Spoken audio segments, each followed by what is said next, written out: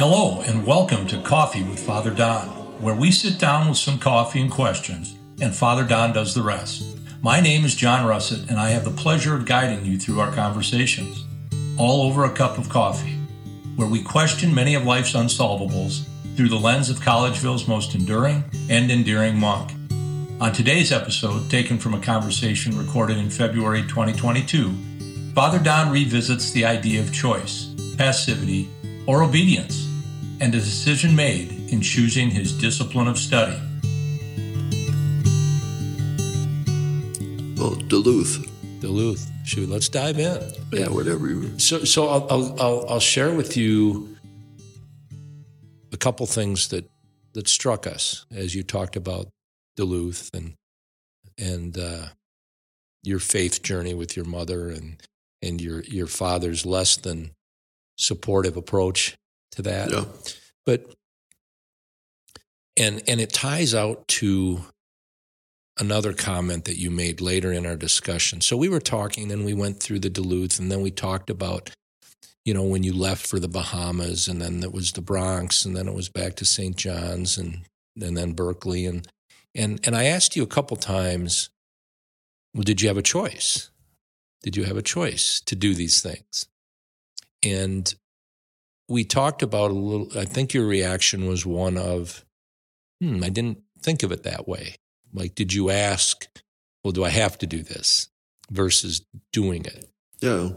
No, I didn't. No. And which was fine. I think it's probably, I don't know, I suspect it might have been our education as Benedictines at the time, that if the superior asks you to do something, you do it. That could be. I just don't remember thinking about it that way. Well, and it's interesting because you mentioned a couple times, why was I so passive? And when Ryan and I were discussing that, Ryan actually had the observation, well, was it actually that you were passive or that you were trusting? You were just simply trusting, and that's the path you... Yeah, that's probably part of it, yeah. I'm trying to write a reflection right now on trust. And, that's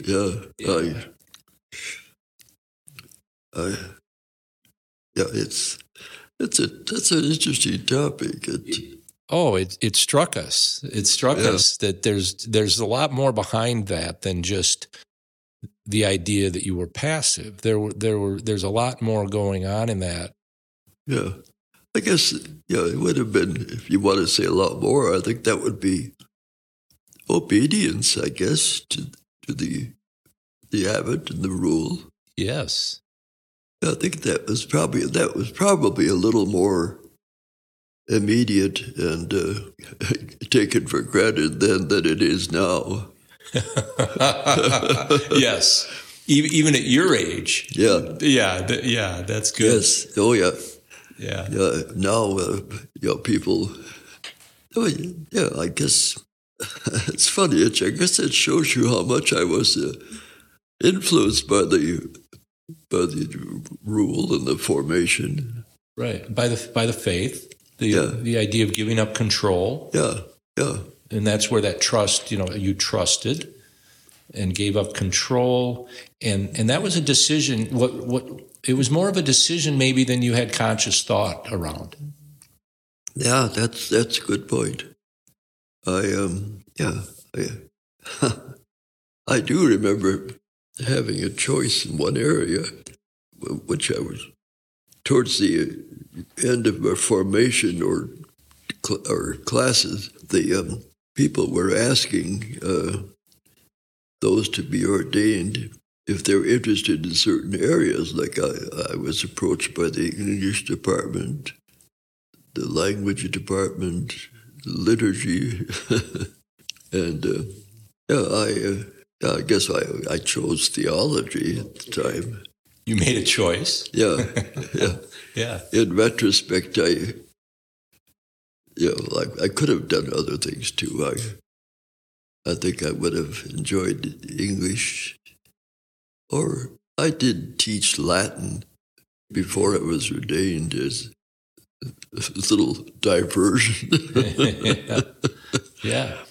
And but that would not appeal to me. Language is like I've had teachers who really like it, and are a joy to hear and to be with. Yeah. But I didn't find that much. that wasn't where you found your joy. Huh? No, I do. In retrospect, really appreciate all the Latin I had. It teaches me so much about English. You know, I don't think I ever knew what a subject or a present or a predicate were growing up. Right. You know, we never used the language. Right. But once you see it in Latin or another language, it certainly educates you about your own language. Yeah, that's a bit of a side note on that, but isn't it interesting how disciplined others are with their language and how sloppy we can be in our English? Yeah, I find it fascinating that people who study and learn English have a better discipline about it than those of us who grew up in it. I had the opportunity in 2 sabbaticals to hone my French, but it's still in process.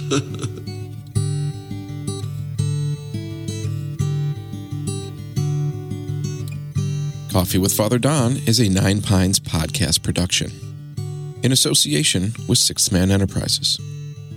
As always, a very special thank you to Father Don himself for his time, his insight, and remarkable recall.